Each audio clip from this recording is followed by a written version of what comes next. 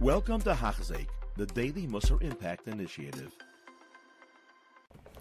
We continue learning Chayves Halvavos daily with this incredible Hachzik program, learning a bit about Musar, a bit about Bitachon, coming closer, believing, realizing our ultimate and complete dependence of Hashem.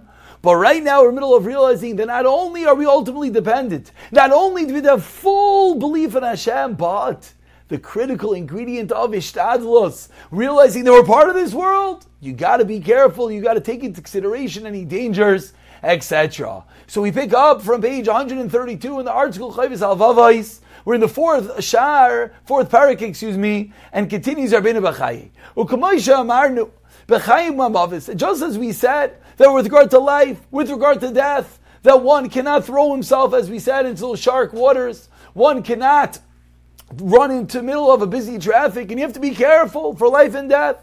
So too, says the Chayves Halvavos, Keinaymer b'chiv teviyas sibos habriyos. So too we say with regard to the obligation of the sibos habriyos, one's health. You got to be careful about your own personal health. V'hamazayin, and your food, v'hamalbush, and your clothing, v'adira, and the place that you live. V'hamidos atavos, and the good midos that you need for a regular basic life. Ulaharchik, and you have to distance yourself from anything that's opposite these entities. Something that could shorten one's life, something that is bad for your health, bad for your clothing, not good for your dwelling or your basic midos. While at the same time, and of course this is the balance that is so difficult, that while pursuing one's health, one's clothing, making sure he has a roof over his head, at the same precise moment he has to be barer emunasai. He has his absolute conviction in HaKadosh Baruch Hu, that which I am doing, that the healthy food that I'm eating, it's not going to help you at all. Only with the decree of the king. And this is the difficulty of life. That at the exact same moment that I'm not eating that thing that's completely unhealthy, that I'm not diving into the stormy waters or running into the middle of the highway, I'm making sure that I have somewhere to live, I'm living a physical life and maintaining the basic necessities, I realize that the fact that I put into my mouth something healthy is not that which is going to ultimately determine whether, God forbid, I'll have the heart attack or not. Rather, what will ultimately determine that? The God forbid. HaKadosh Baruch Hu. That is what ultimately determines everything. Continues the Chayves Halvavos. How we continue, what's the next shlav, what's the next step with regard to one's parnasa. A farmer has to do what? He has to plow the field, he has to clean it from any thorns, etc., and plant. And then he has to do what? He has to water if he has water.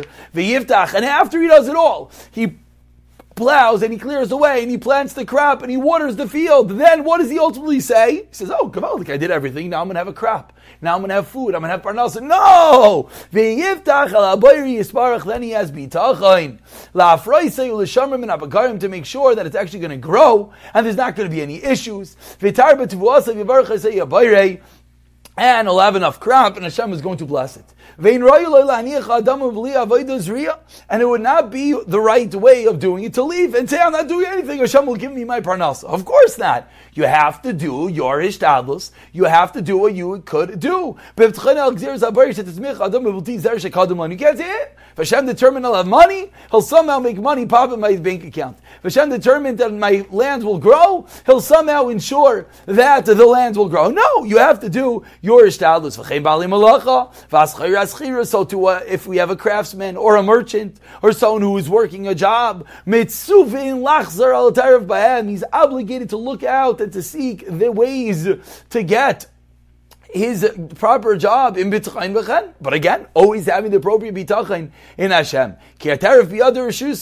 Meaning that while you are working, you realize who's going to make that plant grow. Not the fact that I put in the seed, not the fact that I watered it, not the fact that I guarded it, but no, HaKadosh Baruch Hu himself.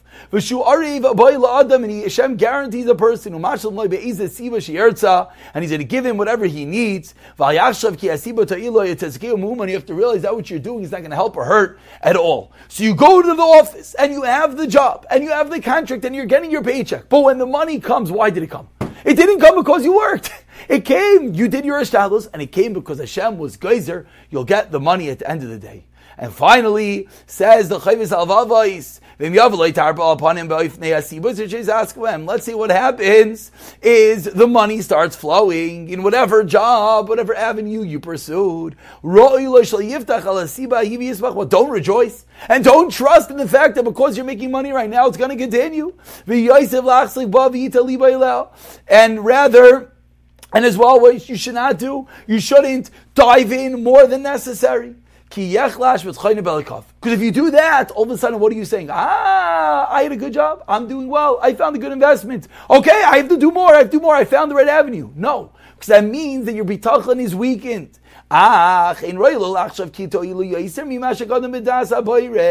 Rather, he should not think that which he's doing is helping him any more than Hashem decided. You know why you're making that money? You know why the deal went through? Because on Rosh Hashanah, Hashem was geyser that you're going to make that cash. Val Yismach, and you should not rejoice in the fact that you were the vehicle, that you did the business deal to make it happen. What are you rejoicing? Hashem was the one that decreed such. Rather, you should say Todah. Thank you, Hashem. You should say Maidim.